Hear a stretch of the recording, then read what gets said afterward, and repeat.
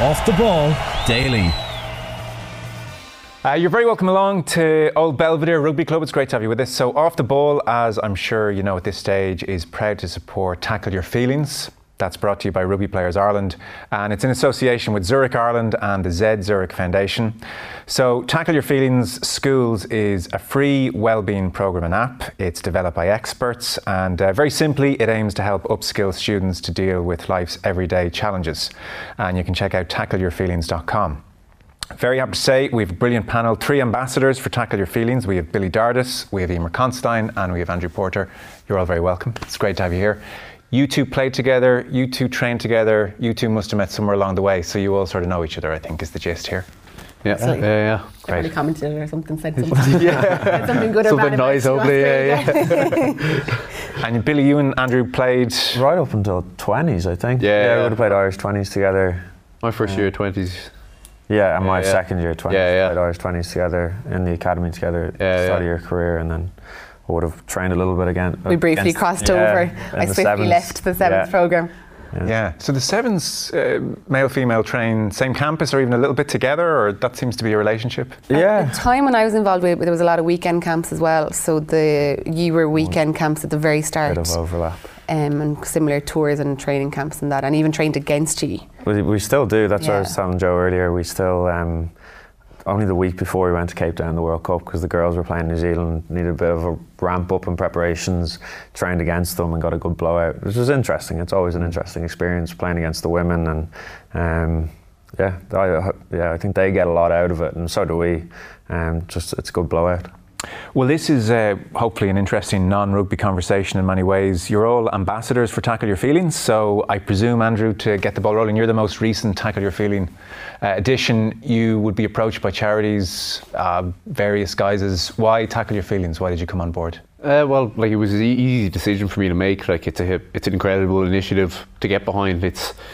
I've obviously had my struggles in the past with mental health, and it's especially aimed at kind of younger people in schools with their Tackle Your Feelings Schools initiative. So, it's an incredible charity, and it's something that really means a lot to me, and I think it means a lot to Emer and to Billy as well. Like I said, it does so much for so many people, and if I can do something to help along the way, I will. Emer, you're a teacher, so you're seeing everything from all angles. You must see what it's like on the ground and the challenges the kids face. Yeah, it's not easy being a teenager these days, and I see it firsthand. And the schools programme is a relatively new initiative that wasn't there when they were just launching it, and I suppose the background work was being done when I first came on board. But I suppose it was more like just to show to people that, like, even though we are athletes, you see us on screens, you see us on social media, that their mental well-being, like, everyone wants it, everyone needs it. And when I chat to the girls in school about, what is mental well-being, you're like, do you want to be happy? And it's always a yes answer. I said, well, that is well-being. But if you want to be happy, it's ticking off a lot of boxes to get there. So it's not just for athletes, and that's the main thing. It's anybody really, and it's just the tools and finding the tools that. And I think the time that I came on board as an athlete, as an ambassador, was very, very early on, right before COVID, and those tools I thought were particularly useful to be able to dip into the app, especially, and be grateful for things that, like, we were stuck in a 2K limit, and being able to use the app and to find the good in not so good a situation was really, really useful for me. And it's, as an athlete, as a person, as a teacher, I think it's across the board, it's really good. I'm curious, so we're all different. Some of us are prone to being sensitive about things, prone to overthink or worry. Others are just lucky enough by nature or nurture to be naturally optimistic and less sensitive. So I'd be curious even to get it on a spectrum. Where would everybody class themselves? I'll start with you, Billy. I think naturally I'd be a bit of an overthinker, like a lot of people. I think you kind of learn through experience to, like, whatever is thrown at you, you can't control everything, is to just get on with things. So I've become a lot more relaxed over time to, like, take the good and the bad with a pinch of salt and just kind of get on with things. I suppose that comes from sevens, my past experiences through school and everything. It gives you a bit of perspective and forces you to relax a good bit more. I don't know about you guys, where you would find yourself on that spectrum.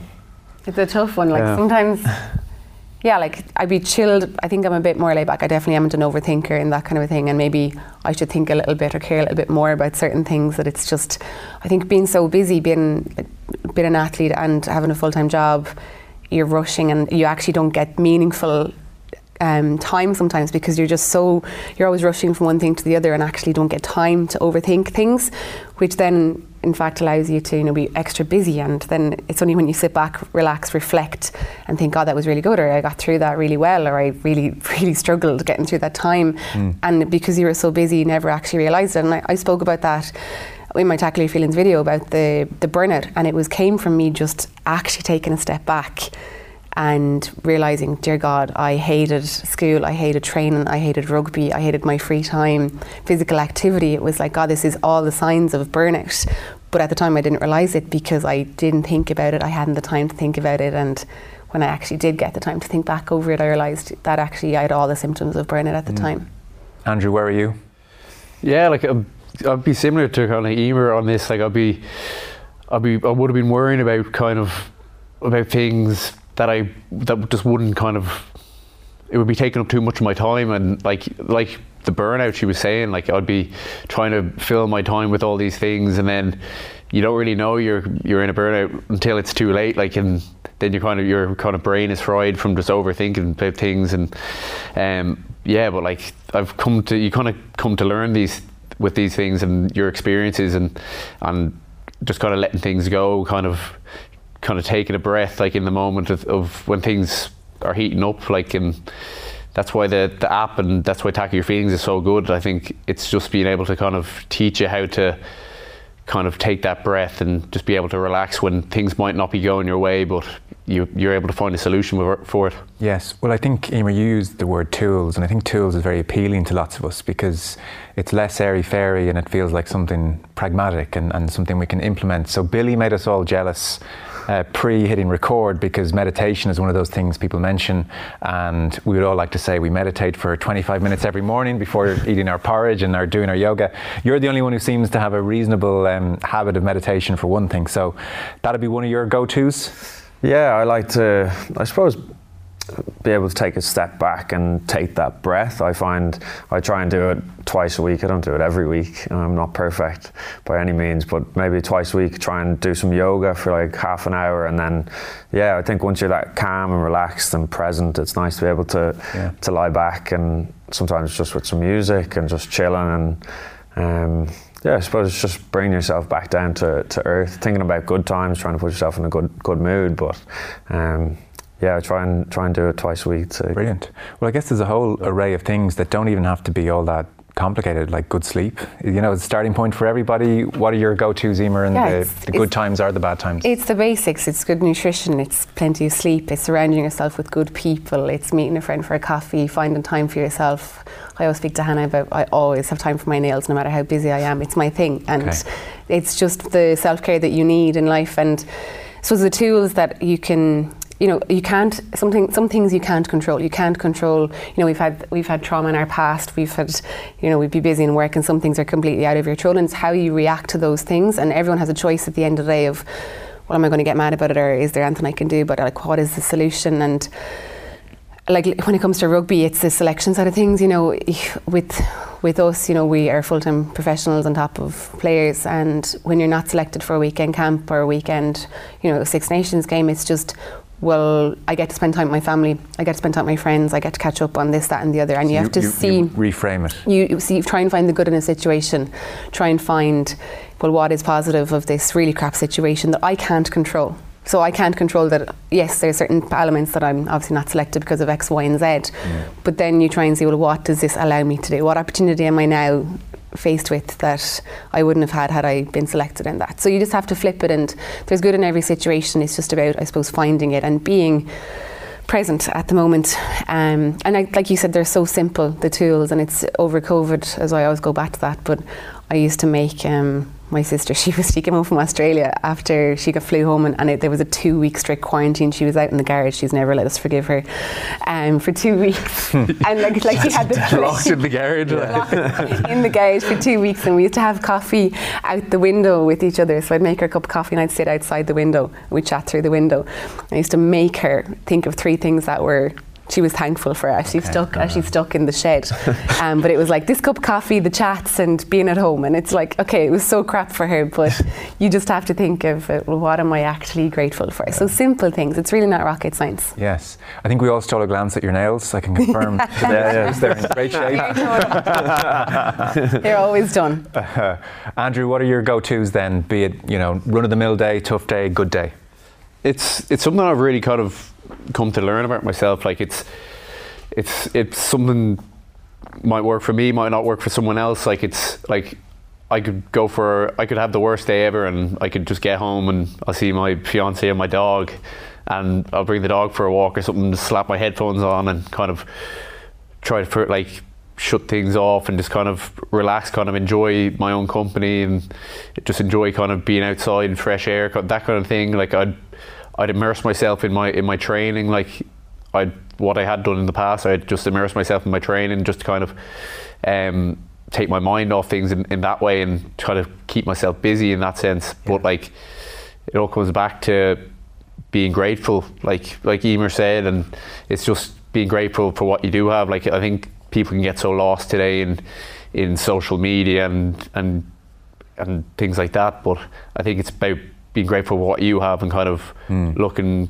inside at yourself rather than looking outwards at the social media side of things, kind of looking at that kind of distorted reality kind of that's out there, especially for young people these days. It's a tough kind of place to be in. Yeah. So like I think for myself, definitely I've kind of I tried to shut myself off from social media, especially playing. It's so tough as well, because say if you might not have the best game or something, and you see it's nothing worse than going and seeing something written about you. Like so that's why I just try to shut myself off from that side of things. So fair enough. Yeah, but like it's different things for different people. Like. Yeah, you haven't had a bad game in about 2 years. I wouldn't say that now. I'd say you're all right. Can't be much bad said about you, can there? He goes searching for you. This is I'm cautious about it, but slight generalisation. I noticed that it was only Emer who mentioned I might meet a friend for a coffee. And I think if we were to generalise, I think women generally are better at reaching out to a friend and talking.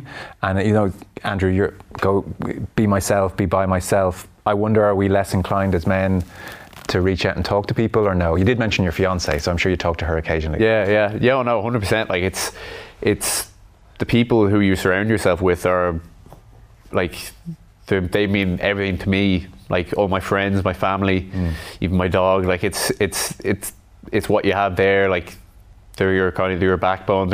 That's my why for a lot of things. Like I'll do a lot of things knowing that I have all them behind me. And when you unload to them, things aren't going well. Yeah, like that's the thing with the environment I'm in now in Leinster and in Ireland. I think the stigma around kind of male mental health has kind of changed compared to what it had been in the past. So I think people are more open. I definitely am. I'm more open talking and kind of unloading what's going on in my head. So compared to what I had been doing in the past, where I'd just be bottling everything up. So right. Well, I'll come to that in a second. But I would think not least in a male dressing room. I don't have experience of female dressing room. You can give us a sense of that, Emer. But I would think in a male dressing room, weakness is generally slagged, and that's the group coping mechanism, or else it's hidden from the group. Generally, I wonder, is that space becoming maybe a touch more gentle or understanding or mature? I saw something recently about it, that if you want to get stronger in the gym, you go to the gym and work on it. It should be the exact same with your mental health. If you're struggling with it, you should go and seek help or chat to someone. And yeah, I think things are changing. I kind of see in like our dressing room, guys are more than happy to sit down and chat to people now. I've heard about cases only recently where guys struggle kind of by themselves, and it's only when you hear that it's like, geez, we're all social animals and we love being asked for help. And it's I think people do really appreciate if you do ask them for help. So it would be nice to change that stigma. I definitely do think it's changing. There's a lot of people speaking out about it these days, which is really important. How do you suspect the female dressing room? How would you categorise that? Oh, I think everyone knows everything about everybody. We're pretty open, pretty close group as well, and it is really encouraged among the group, obviously through our reps and that as well, to go talk if you're like that, it's like if you can't get your mental game right either, like it's an element that you're missing out on, and everyone wants to be a better athlete, person, happier, like I said, and those little 1%ers, you know, if you think that by talking to somebody or seeing somebody professionally will make you a better athlete or a person or even happier, you're going to want to do that. And I think the females are definitely, the girls team's definitely easier. There's probably more of us that go chat to people week in, week out. I can't speak for the men. I don't know how often or how many that they do, but I know from the girls in Ireland that they would avail of the tackle feeling services quite often, and the services that RPI set out for us. During the most recent Six Nations, I was thinking in advance of the panel, so you started the first game against Wales, and then you're out of the team, and then you're back in the team, and it's all a little up and down. So what's that experience like? Yeah, like you have a choice in how you reacted. You come in training on the Tuesday with a smile on your face, with a point to prove. You can, like I said, you can react in two ways. You can sulk and not be picked again for the next week, or you can say that I'm a really valuable part of this team and show them why you think you are. And if you believe you are, well then, you know, you have to go in believing in yourself 100%. And if you don't, well, how can coaches believe in you? So it's just, you have a choice, like I said, in everything that you do, and you can react. And if you want to play badly enough, you'll put your hand up and put everything in place that the coaches want you to do, and be the person that they have no other choice but to pick. It's not easy. Like, I'm not saying that not getting selected isn't easy. You sulked a little bit, surely.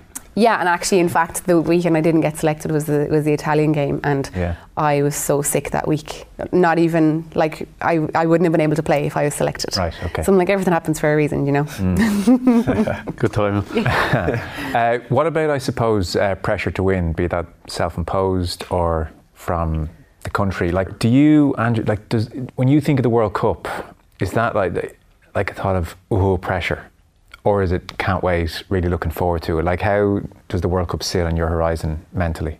I'd use that. I try to turn pressure into excitement. So it's like it's how you kind of perceive things, really. It's like you can either look at it as this big kind of daunting task that's never been done in the history of Irish rugby, or you can look at it as a huge opportunity to go out and take it. Like, you can go, like, it's obviously a huge event on the world stage, but like, you're there for a reason. Hopefully they'll be there, but I think you will, hopefully. But it's one of those things you have to really kind of channel, and just kind of, it's your own perception of it.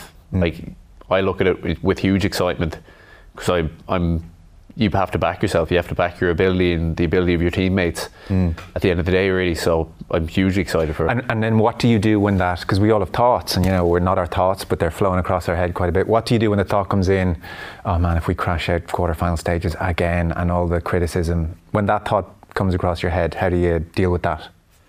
I think it's just about kind of positivity going into it. Like, it's positivity, and that, like I said, it's backing yourself. If you're backing your own abilities, and hey, there will be negativity going around, whether it's in the media or wherever, like on social media and like stuff. So, but like I said earlier, it's like you have to try block all that out. You just have to focus on what you're doing and on what the team is doing.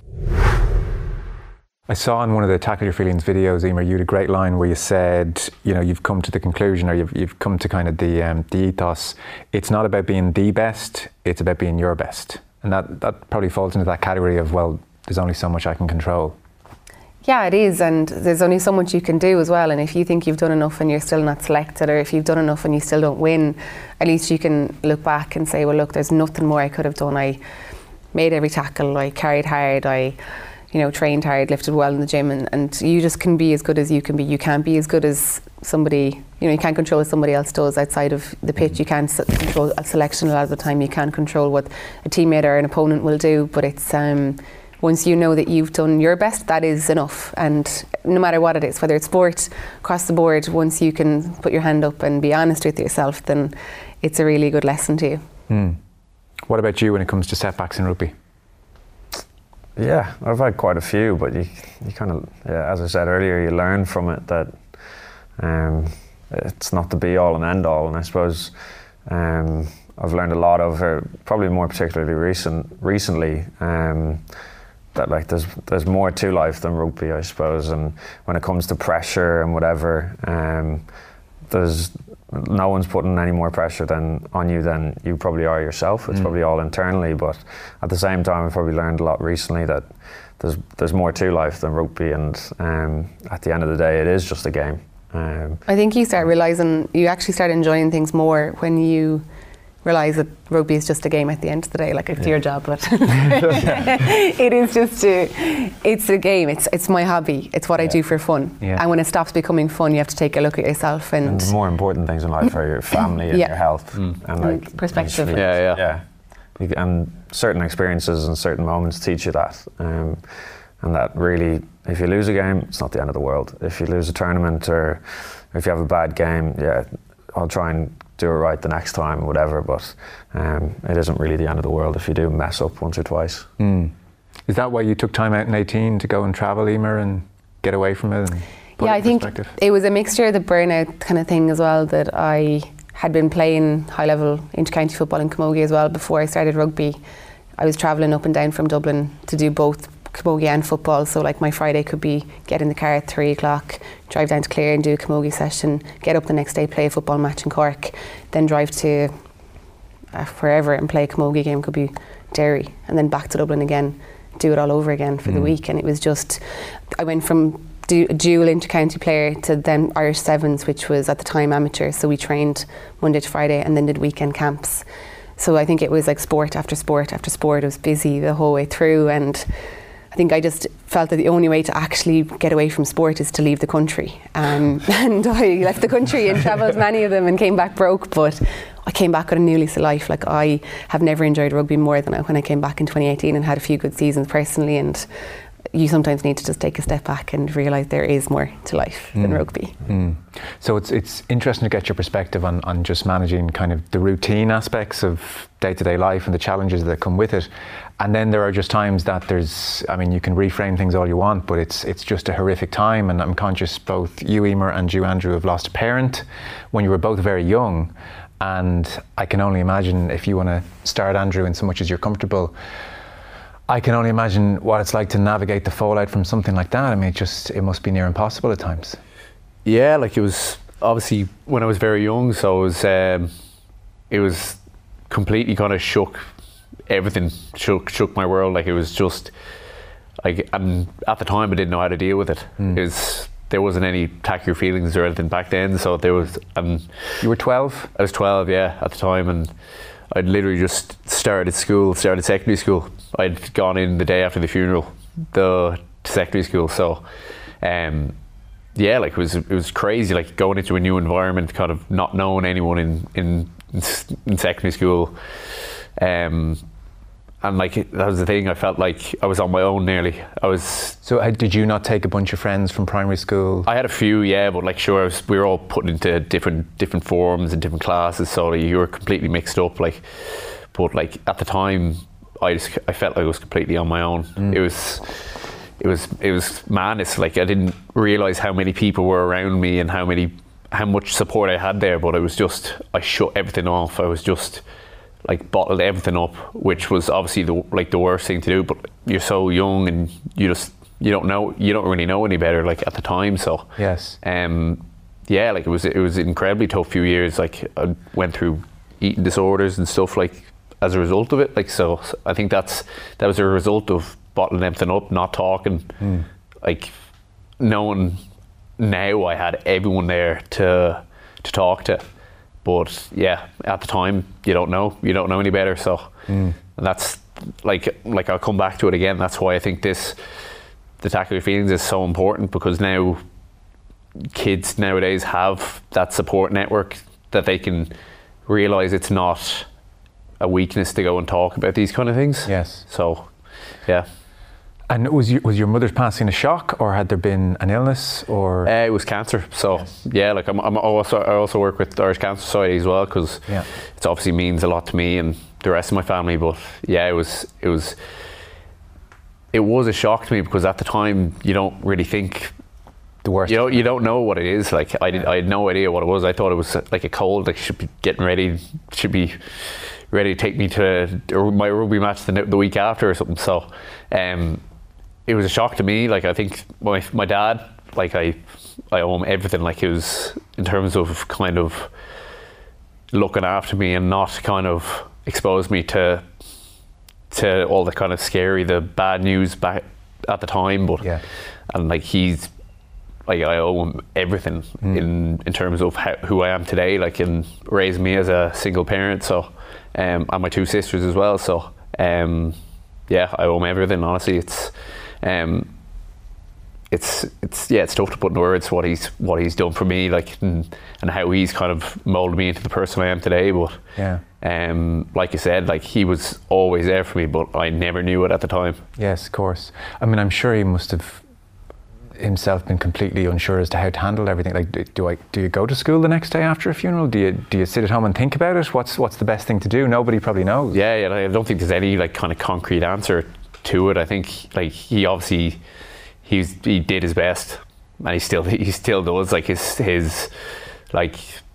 his kind of what he did for me in all those years, like and my two sisters, for my whole family, like it's incredible, like supporting us on his own. So like I honestly owe a lot to him for what he did. So you bottle up your feelings, as you say, and that becomes your kind of way of dealing with things. I presume that's why maybe an eating disorder blossoms and the grief manifests in that way. Did it get serious? Were you? I read your line from where you were saying that you went from maybe biggest kid in your class starting off to almost the skinniest kid in the class. Over what kind of time period was that? Yeah, that was over, I think, from first to second year. Like it was just, I think I saw pictures. I remember ages ago I saw pictures of myself, and I wouldn't have even recognised myself. Like it's scary how much your mental health can play into something, can manifest into something like that.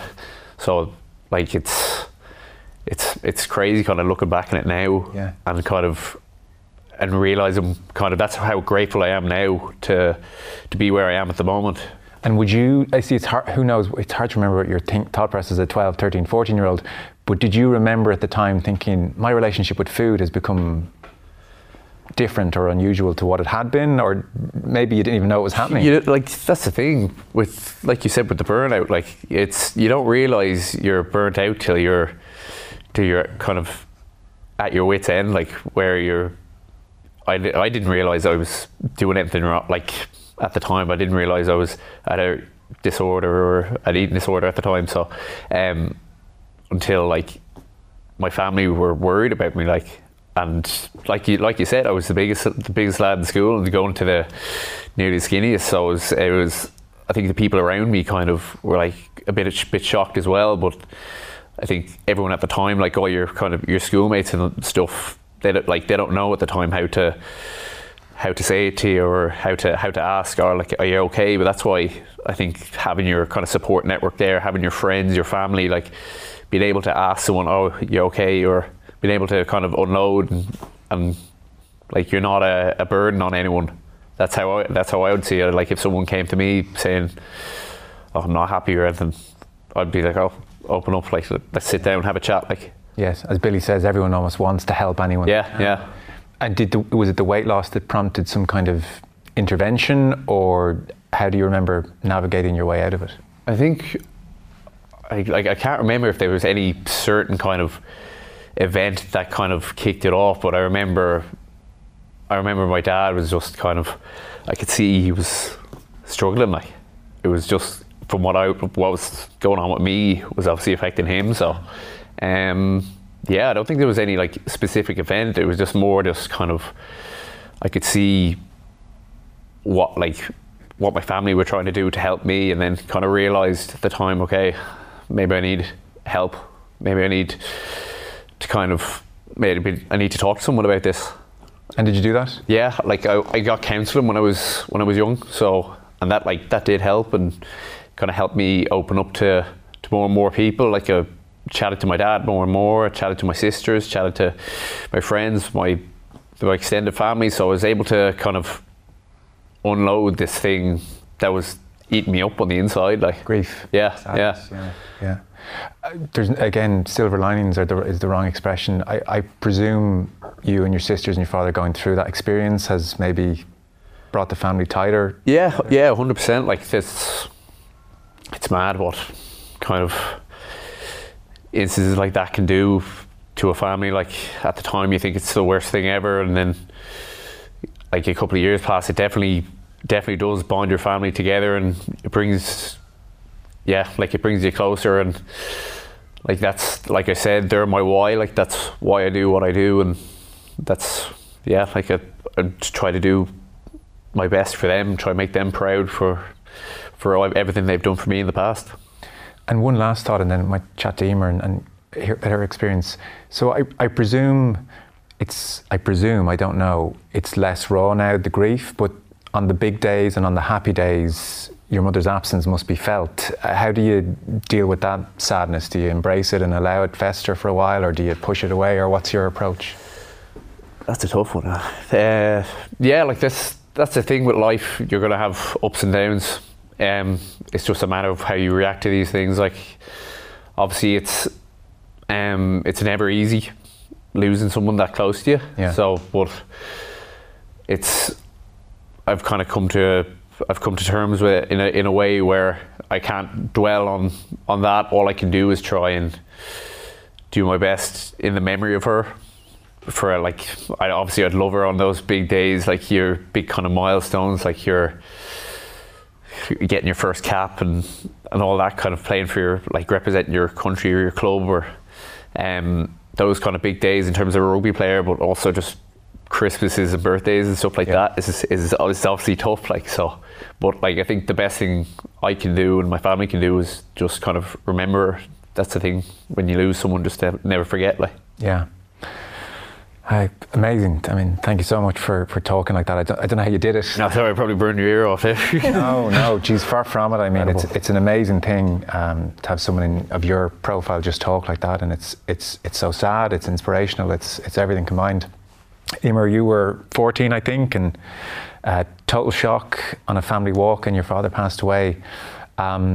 Andrew talked there about the experience of trying to handle those immediate years as being incredibly challenging. How did you cope in the immediate aftermath, do you remember? Yeah, like they're kind of a blur, similar that I had my home ec practical the next day, and I went in and did my home ec practical. Like I don't know, was it me, was it my family not knowing what to do, but I went in and I did my cookery exam. And I think then sport kind of kept me busy and my mind occupied, and not that that's a good thing to do, but it was my outlet and it was my escape and my coping mechanism. I was always busy with sport. And I never really spoke about Dad and his death, and because I kind of didn't want to be the person who had lost a father, I didn't want to be the poor girl over there. I didn't want an excuse. I didn't want that to be the reason why I got good grades or why I excelled in sport or why I made teams. I wanted to do it for me.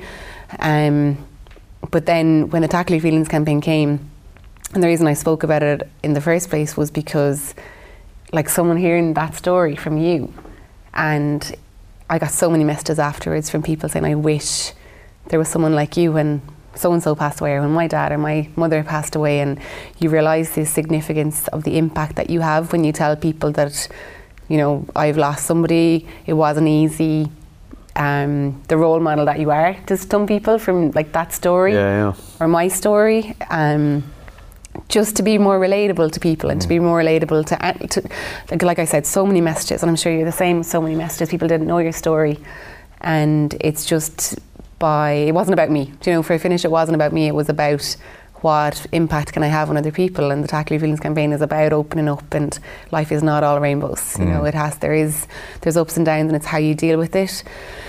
And I suppose that's the main reason why I spoke about it. And like, it wasn't easy, but I didn't speak about it early in life, and it was only recently when I did start to do it, and that brought, you know, skeletons out of the closet too, that we didn't really speak that much about him. As a family at home, and that was too painful, I presume. Yeah, and like that was it as well. And I suppose it brought it to the fore. And my sister was in Australia when this video came out, and you know, she got particularly emotional about it as well, because as a family we hadn't spoken about it. And my brother is 9 years older than us, and he had taken over that kind of father figure of our family. Obviously, my mother, like I like your father. Like, I can't express the gratitude and everything. Like, every single thing that she did was for us, and like, I just think now, as a grown adult, trying to like, with a husband, trying to manage like an income with two incomes, and trying to like manage finances and schedules, and I have nobody to look after but myself, and like, God, how did she do it and have such high standards of us? And I suppose we had high standards because we didn't want to let her down, because we knew that everything that she did was for us. And like, no amount of words or thank yous can thank her. It's just, I think as an adult you're more admirable of them, because you're like, Jesus, how did they get through it? How do they cope with, one, the loss, and then two, having to be the strong person of the family and ensure that life goes on? Because at the end of the day, life does go on, and you have two ways to react. You can fall to pieces, which is very normal. Yes. Or you can pick up the pieces and put it all back together, and that's what my mother did. It sounds then a bit like the Considines, almost, from literally doing the junior cert practical the next day, and what you've said about your mum. There was a degree of, we're just putting our foot in the accelerator, and we're just going to power on and power through this. That was the... Yeah, and it wasn't like we're ignoring it, you know. It was, we have a choice here, and like, no matter how sad or how much we wallowed or how everything, like, Dad wasn't going to come back. You know, his memory was always going to be there, but he wasn't going to come back. I suppose that was the thought behind it. Did you ever talk to anyone professionally? No, I actually didn't. Any of my talking has been done here on camera. Yeah. No, I haven't. Yeah. And when you spoke publicly, and you mentioned it registered with your sister, it's a hard question to ask.